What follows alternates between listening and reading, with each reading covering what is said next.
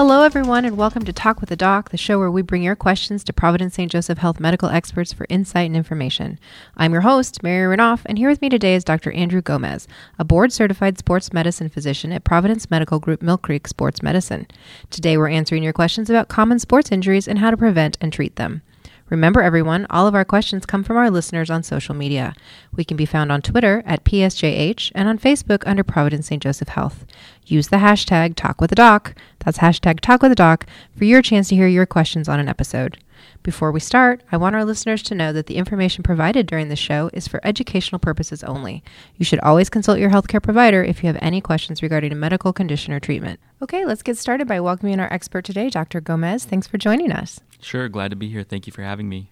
So tell us a little bit about your role and how you got into this work. So that's, I could get into the weeds a little bit, but in terms of what attracted me to sports medicine, I always have been a big proponent for prevention. I've always been someone who uses exercise and fitness as an outlet. So sports medicine has always been a natural fit. I always knew that I wanted to get into a field of medicine that really emphasizes prevention. If you look at the epidemiological data, most Americans will suffer some degree of cardiovascular disease. A large fraction of us will, and exercise is a really great way to reduce cardiovascular comorbidity and mortality. So to me, it was a natural fit, and I love working with athletes. I love working with young people, getting them active and fit, working with the high school football team. So it was a really natural fit for me. So for those who don't know what comorbidity is. It's basically an associated, it's like if someone has diabetes, high blood pressure, hyperlipidemia, or high cholesterol, those things can contribute to cardiovascular disease. They're risk factors for cardiovascular disease. And exercise is known to improve some of the metrics associated with those comorbidities or those disease processes that are associated with cardiovascular disease. Makes sense. So then the big question of the day is, what's your sports team? So I am a fan of some of the local Seattle teams. So I enjoy watching the Mariners occasionally, the Seahawks, the Sounders, but I have to say that I actually appreciate NCAA football more than anything else. Yeah. So, go Huskies. I also am an alumni or an alumnus of University of Arizona, so go Wildcats as well. Bear down. Bear down. Me too. Yeah, I didn't awesome. know that. Yeah, Look cool. at that. We're learning new things all the time. We could go on all day about that. Yes. That's fascinating. Well, so you talked a lot about different sports, baseball, football. Which ones tend to produce the most injuries for people? Well, it's a matter of which injuries are associated with which sport. So if you look at soccer, women's soccer, you're thinking about knees, ACLs in particular. When you're talking about baseball, you're thinking about the shoulder because you're throwing. Particularly with pitchers, there's a lot of shoulder pathology in throwers. When you're thinking about, let's think of another sport, swimmers, shoulder pathology is pretty common in swimmers. So it really kind of depends upon the sport, and people break it down in the literature further by contact versus non-contact injuries, overuse versus acute injury. So it really kind of depends on the sport. What do you see in kind of like what we call weekend warriors, right? People who are maybe doing CrossFit or runners. Are you seeing a lot more common things like knee tears? Yes, absolutely. There's the weekend warrior, there's the weekend warrior gardener, there's the weekend warrior CrossFitter. I see it all. And there's also another group of folks that I see, the industrial athlete, which has been talked about in the medical literature as well. These are the people who do construction and do a lot of laborious things during the week, and they are definitely prone to injury as well. Now, in terms of what I'm seeing a lot currently, again, the Providence Mill Creek Sports Medicine practice has been up and running for about 4 to 5 months, so we're still kind of getting to a steady state, but I'm seeing a lot of shoulders, a lot of knees, ankles, and elbows, and I see a lot of other stuff too, but those are really the primary joints that I see a lot of at this point. Are you seeing a lot of certain things amongst teenagers or like high school athletes? Yeah, so I'm one of the team physicians for Archbishop Murphy High School, and I work with IRG and the athletic trainer there. A lot of knees and shoulders, I would have to say. Head, shoulders, knees, and toes. Exactly. And heads, yes, actually concussions. I see concussions as well. He's looking at me right now because we were talking about this off air, but I've had a few concussions in my lifetime, so I'm very fascinated by that. What do you tell parents then if their kids have had a concussion playing sports? Concussions are so common, so it's par for the course for an athlete who is really engaged with their sport to have a concussion. Now, repeat concussions, that's really when you have a problem, or a concussion that keeps an athlete out for more than a month. That can be a little bit problematic. So I talk a lot with parents about trying to avoid more than 3 concussions in a year. I think a lot of sports organizations, that's kind of really where you start thinking about withdrawing the athlete and really thinking about, preventive mechanisms to avoid further head injury. Do you want to talk a little bit about what those are? So one of the things that's been implemented in football, for example, which obviously is a contact sport and is athletes playing football are definitely prone to head injuries. There are certain tackling techniques, training techniques that the coaches and the staff can implement to reduce the risk of head injury, that kind of stuff. So if you have an athlete who, for example, has a tendency to tackle with their head down, you can counsel that athlete, there are safer ways to tackle, here's how you do it. Spend additional time with them to really teach them methods and techniques to avoid further concussion. Do you see... I've seen an increase in the number of people that are doing like MMA and UFC, and are you seeing a lot more injuries in that space? So what I have to say about that is, I'm fascinated by the pathologies associated with those types of sports, because those are some very robust athletes, definitely some of the toughest athletes, I would guess. In Mill Creek, in the area that we're building up to sports medicine practice, I haven't seen a lot of high-level MMA or athletes who are doing that kind of stuff. I'll have the occasional martial artist or the occasional judo person who does it recreationally, but outside of that, I'm not seeing any MMA high-level athletes at this point.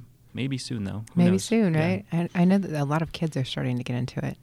Well, what about CrossFit? Because we are seeing a lot of people doing more CrossFit and talking about CrossFit. And I know there's a big debate as to whether it's really too much for your body or not enough. Or That's a really good question, because it is something that is known in the public consciousness, CrossFit being a very intense, robust workout.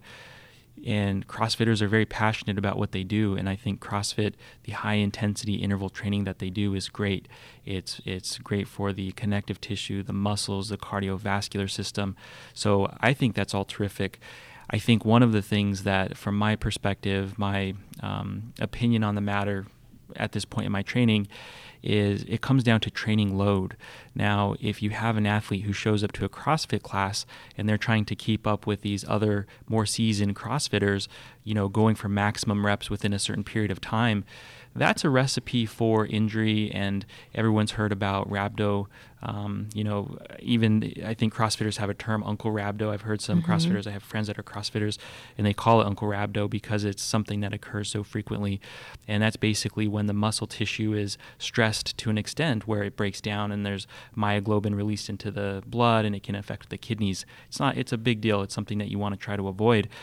Now, it really comes down to training load. If you have a seasoned CrossFitter and they're used to doing it and they've worked up to a steady state, into an equilibrium, and they're doing these high rep sets within a certain period of time, their body's trained for that. But it's really building up to that, I think, that is the potential risk. So if you have an athlete who's going from 0 to 60 in 2 seconds, that's definitely a recipe for injury. Well, that kind of begs the question in general, too. What do you tell people about warming up right before doing whatever sport or activity they're doing? So the most common thing I see is people doing static stretching before they start exercise. So this is kind of where you get your body into a certain position and you hold it for 15, 30 seconds. Now, there's some evidence that dynamic stretching prior to exercise, prior to athletic participation, is better than static stretching. There's fancier types of stretching, PNF stretching. What does PNF stretching mean? It's proprioceptive neuromuscular facilitation stretching. It's fancy. Yeah, okay. What does that mean? It's basically stretching the tissue, stretching the muscle while activating it, and it's a very specific technique, and the medical evidence behind it is pretty robust. but it's as good as dynamic stretching, which is basically warming up the joints, moving the joints, the bigger joints initially, probably the better. So moving the hips, moving the shoulders prior to participating in exercise or whatever sport the athlete might be participating in. And that has been shown to be better than static stretching. Now, the analogy that I'll use with patients and athletes is if you get a rubber band and it's a cold rubber band and you stretch it, it's more likely to snap than if you kind of warm it up by stretching it a little bit prior to really putting a lot of tension on the rubber band. It's less likely to snap if you kind of warm it up first. So that's really the same principle. Oh, that's a great analogy. Okay, I like it. Well, I'm glad we were talking about stretching because I have a question. I actually met with one of our Providence doctors in Spokane who was an orthopedist who did sports medicine, and he convinced me I was not too big or too old to start running, and so I did. But I can't decide if warming up, like stretching ahead of the run or stretching at the end of the run is better, and do I really have to do both? I would say I would do both. Oh, man. I would do dynamic stretching first. Okay. And I would go for your run. And then after the run, I would do some static stretching. That's what I would do. Okay. Yeah. See, it just adds more time. Now I got to figure out does. when to do it. It does. But okay. Yeah. But I haven't had any injuries yet, so I'm going to knock on the wood. Okay, perfect. So when it comes to sports injuries, what types are easier to recover from and which ones take the longer? So I think when people think about orthopedics, musculoskeletal medicine, one of the first things that comes to mind is bony injuries. Now, if you fracture a bone, that's going to take a longer time to heal because the bone provides support to the other connective tissue, to the muscles, to the ligaments, to the tendons. So a bony injury is definitely going to take longer than if you have a mild strain of the rotator cuff or a mild strain of the LCL, for example. So bony injuries definitely will take a little bit longer. It's a difficult question too, because if you consider acute versus chronic injury, that kind of muddies the mix a little bit, because some chronic injuries are injuries that patients have to manage for the foreseeable future. The pain will wax and wane. The function that is limited by the injury can wax and wane. So usually bony injuries probably arguably longer. If you have a surgical pathology that's operated on, I mean, you're going to have to do rehabilitation, physical therapy, so that can take a while too. So you did talk a little bit about stretching, but what are other ways that we can prevent injuries? Injury prevention, it's getting adequate nutrition, adequate rest, making sure that you're really focusing on your general well-being, avoiding overtraining, doing the stretching like we talked about. I think any athlete would be served by implementing some degree of stretching, strength training, and really some degree of cross training too. One of the questions I saw on this list was a question about athletes who train for the same sport year round, and some degree of cross training can be healthy for particularly young athletes, athletes of any level, frankly. And is that just because you're working different parts of your body and you're not straining the same one all the time? Exactly. I mean, if you're a thrower, for example, going back to the baseball players, if you have a pitcher who's playing baseball year-round and throwing a ton of pitches for 8-9 months of the year, the shoulder tissue in particular is at risk for injury, particularly the rotator cuff, the labrum, some of these other tissue structures. Now, if that baseball player were to play soccer recreationally for a couple of months out of the year, then not only is he going to decrease the loads and the stresses on the shoulder, but he's also going to work on some of the other muscle tissue that he's not really used to working. So cross-training is definitely something that I encourage athletes to do. Talk to me a little bit about taping, because I keep seeing all these fancy kinds of tapes. There's the monkey tape and this tape and that tape and cross tape. Do we need them or not? So taping can be effective for injury prevention. For example, if you have a athlete who has sprained their ankle, they are at risk for further subsequent ankle sprains. So ankle taping or a lace-up ankle brace can reduce subsequent ankle sprains. Now, the different types of taping, there's different manufacturers. I don't recommend any particular manufacturer over another, but if you have someone who's experienced with taping, particularly the athletic trainers, they're very good at taping, they can help prevent further injury. There's also some research that's looking at the proprioception changes that occur when you put the tape on the skin, and it seems like there may be something there, but the evidence is still kind of maturing and developing. When you talk about athletic trainers, I worked for an NBA team and an NFL team, and those guys could tape up like an entire team in 5 minutes. You just go down the row, and it was like their hands were made of fire. It was crazy. It's incredible. I've seen some incredible athletic trainers do some incredible taping jobs.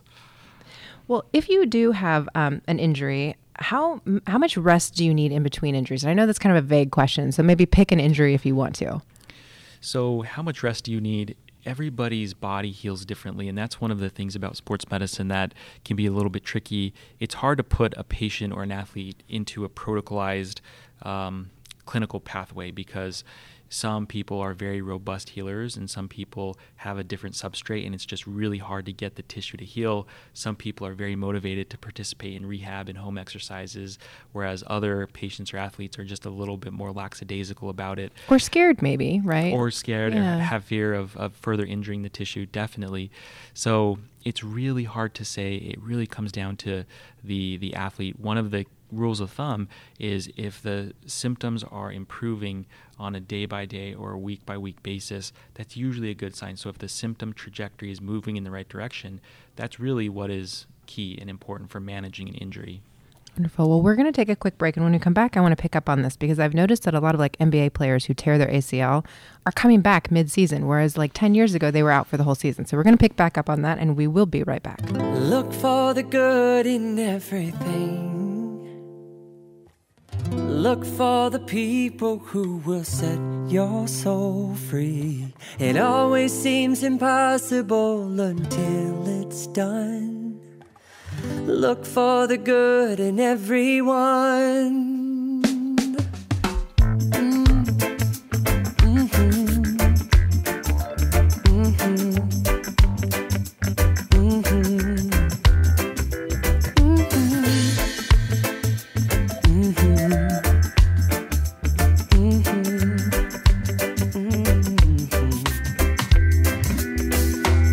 Look for the good in everything. Look for the people who will set your soul free. It always seems impossible until it's done. Look for the good in everyone. People done gone crazy. People done gone mad. People done forgot the superpowers we all have. We were born to love, not hate. We can decide our fate and look for the good in everyone and celebrate all our mistakes if there's a silver lining. You still have to find it, find it, find it. Look for the good in everything. Look for the people who will set your soul free. It always seems impossible until it's done. Look for the good in everyone. Everyone needs sunshine. Everyone needs rain. Everyone is carrying around some kind of pain. I see who you are. You're just like me. I see you're searching for a purpose, guided by a dream. I see who you are. I'm just like you. I get lost sometimes and I forget what I came here to do. I keep on trying. When it gets frightening, look for the good in everything. Look for the people who will set your soul free. It always seems impossible until it's done. Look for the good. Look for the good. Look for the good in everyone.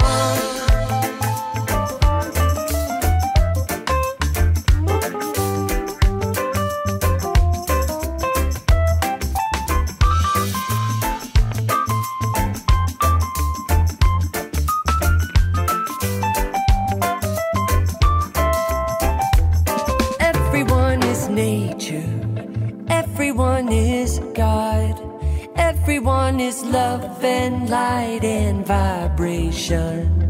Look for the good, look for the good. Everyone gets mad sometimes, and maybe they should. Look for the good, look for the good. Yeah, look out for all the heroes in your neighborhood. Look for the good, look for the good. Life sure would be sweeter if everybody would. Look for the good in everything. Look for the people who will set your soul free.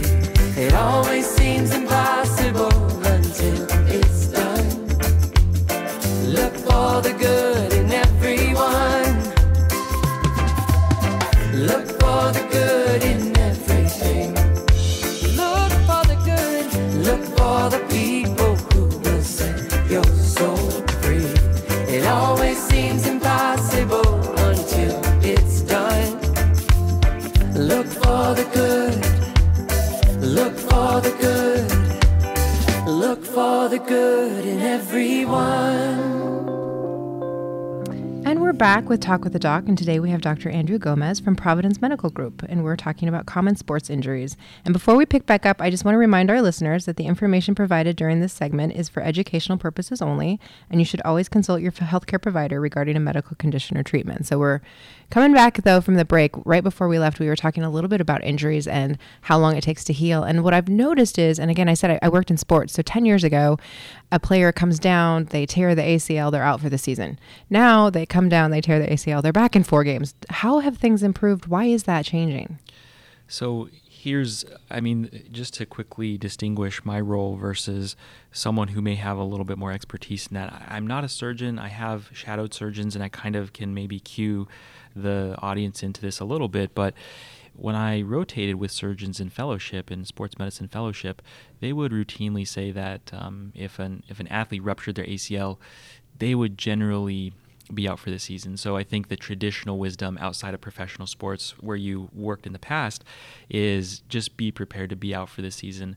Now, I would say nowadays we have a lot of really cool techniques, a lot of orthobiologics, regenerative medicine, and I know that the professional athletes have that available to them. So, we're talking about stem cells, platelet-rich plasma, some of these other orthobiologic treatments. Sure.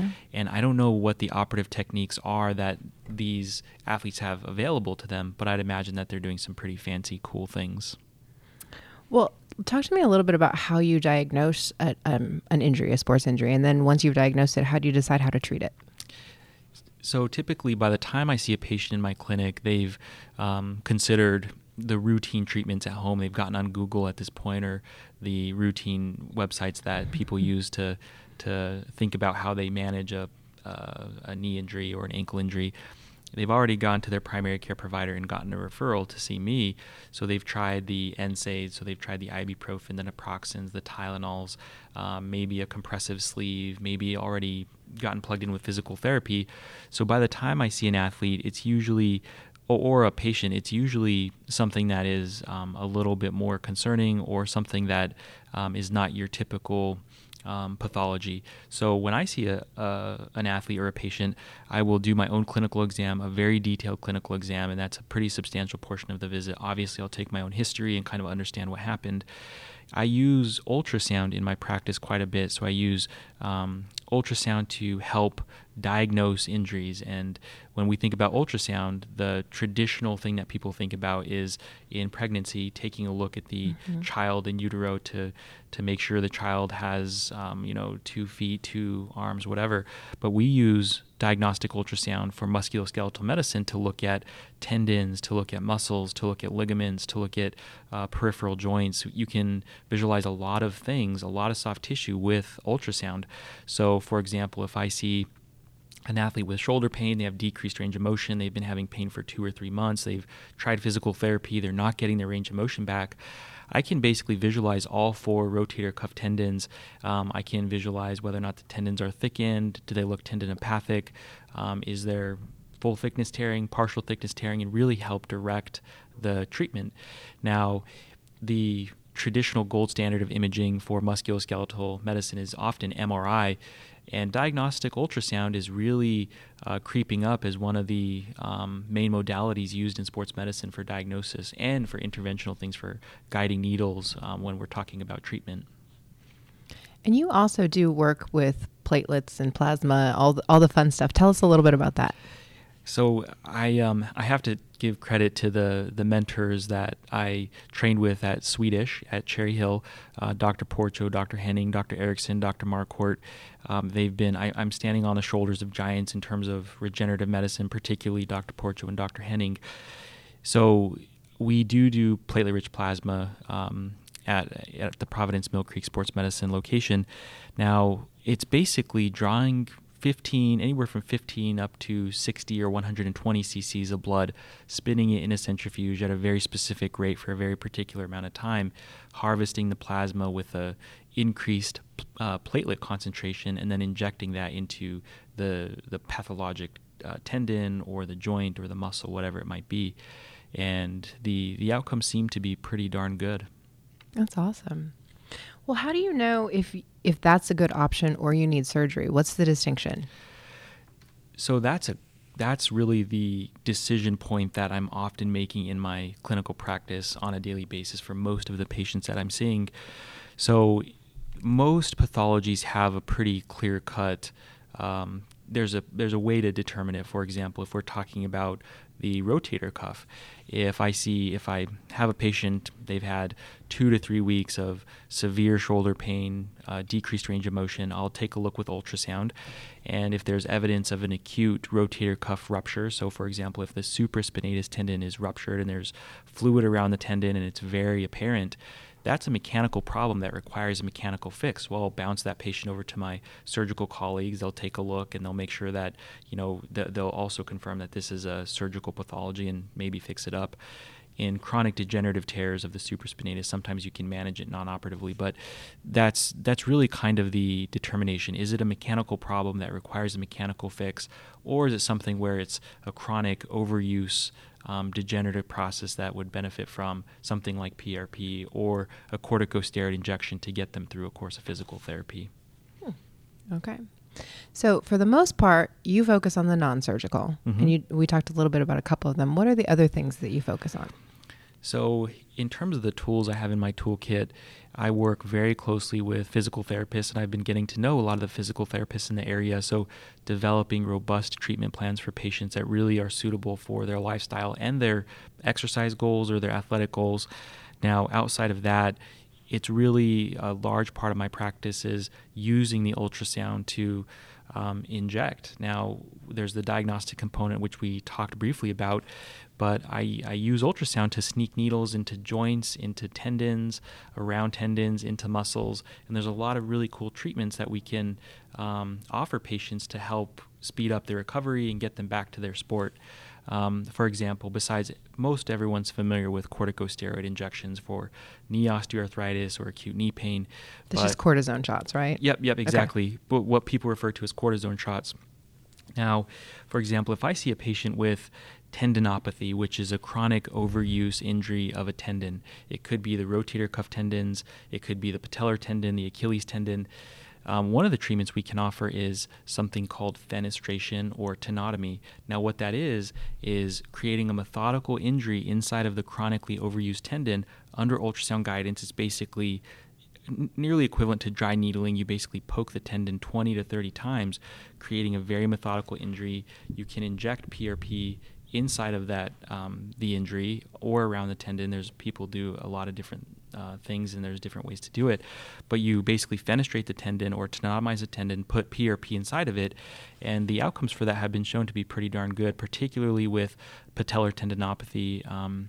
There's some blossoming evidence with regard to rotator cuff tendinopathy. There's pretty good evidence with regard to common extensor tendinopathy, which is also... Are you just making words up now? I feel like you're just making words up for me. The other doctors or other sports medicine doctors who are listening to this, I think that, I'm sorry I'm using so much terminology, but tendinopathy is basically overuse of these different tendons. So these are different regions. So Got it. The shoulder tendons, the knee tendons, And common extensor tendinopathy is what people refer to as lateral epicondylitis, or Is that tennis elbow? Yep, exactly. Okay. Tennis golfer's elbow. Can you look at mine before you leave? Because I feel like I Definitely. have that. Okay, yes, good. absolutely.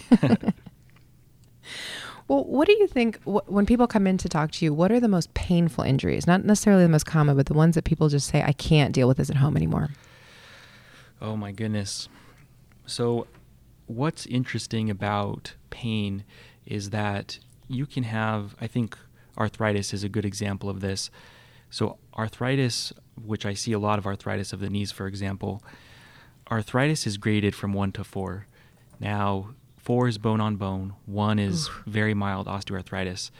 I can see a patient with a grade 1 osteoarthritis of the left knee and a grade 4 osteoarthritis of the right knee. And the left knee, the grade 1, is the one that is a 10 out of 10 pain, and the right one Really? is a 2 out of 10. So the radiographic findings, whether it's ultrasound, MRI, or radiographs, plain x-rays, don't often correlate with symptoms.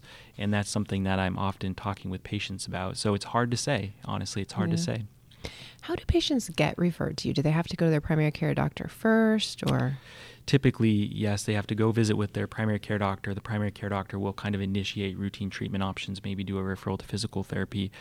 It really comes down to insurance coverage. So some insurances don't require a referral, whereas a good fraction of them do. So they go through their primary care doc, get a referral, and then they end up on my template, on my schedule.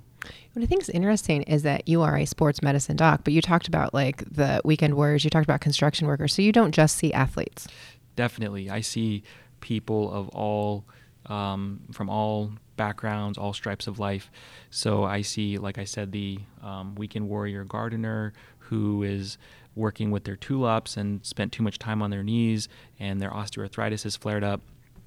I see someone who walked their dog and their dog pulled their hand too aggressively and now their elbow hurts.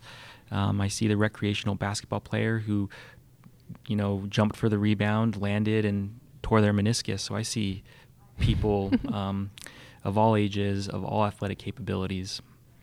Well, it's interesting you say that because what I think of as tennis elbow is not from playing sports. It's an alpaca related injury because I have a farm. So you may see me and then you'll have to tell people it was an alpaca related injury. Do you, I know you talked a little bit about ultrasound, but how do you know if I need an x-ray or I don't need an x-ray? Like, I think that's the biggest question most of us have is like, should I go get an x-ray or is it just a sprain? For me, the clinical exam dictates whether or not a patient needs an x-ray. Also the history. So when you combine the history plus the clinical exam, you typically can get a good idea as to whether or not an athlete or a patient needs an x-ray. In my practice, since I see injuries that have already gone through typically the primary care and the home treatments, most of them will require some degree of imaging. Are you seeing a lot of cheerleading and dance related injuries as we've seen like a big growing number of reality shows about them? I've seen more than several cheerleaders and dancers in my practice so far. And the recent cheerleading injuries, one in particular, a cheerleader was dropped when they were doing a stunt and she had a concussion, and thank goodness it was a routine garden variety concussion. The other dancer that comes to mind is she had a labral issue with her hip and also had something called snapping hip syndrome, or also referred to as coxus saltans. And we did the routine treatments. We sent her to physical therapy. We tried injection therapy, and it was so uncomfortable for her, even despite all those conservative treatments, that we ended up getting the MRI and sending her to surgery. And I think she was recently operated on. And from what I saw in the surgeon's note, she's doing pretty well at this point. That sounds painful. Snapping hip, that sounds painful. She didn't like it. Well, I know we're almost out of time. I'm going to ask you the question that every parent is asking. What if my kid's coach doesn't think they need to sit out and I don't agree? What advice do you have for them? My goodness, this is a difficult question. Recently, I saw an athlete who had a very robust father who wanted him to participate in football. The mother was a very worried mother, and she thought that he needed surgery on the first day we met. So you get the full spectrum. Yes, so it was very difficult navigating it. the athlete, who was a 17-year-old quarterback, he was in the middle of it, and he was kind of getting anxious because his parents had so many ideas and opinions on the matter. Now, ultimately, my job is to keep athletes safe. So I give the athlete and their parents, if they are minors, the information, the best information I have access to. I talk to the athletic trainers, the physical therapists, the coaches, and I let them know, hey, this is something that the athlete should sit out for. They should take some time, do their routine rehabilitation. There's always going to be the athlete or the person who doesn't listen, who tries to jump back into the game or whatever activity they're participating in. And it may involve a hard lesson. It may involve a waxing and waning course, or further injuring whatever tissue might be injured. So ultimately, at the end of the day, I can arm them with all of the best information I have access to, but it's really their decision. They have the autonomy to make the decisions as to whether or not they want to participate in their activity or not. So go in with the education, be willing to take a stand for your kids, but also talk to the doctor and the kid and see how they feel. Exactly. Great advice. Great advice. Well, thank you so much for joining us today, Dr. Gomez, and for everybody who's listening and sending in your questions. We look forward to future topics with more experts from Providence St. Joseph Health. Make sure to follow us on social media at PSJH on Twitter and on Instagram, and under Providence St. Joseph Health on Facebook. To learn more about our mission, programs, and services, visit future.psjhealth.org. Thanks for listening.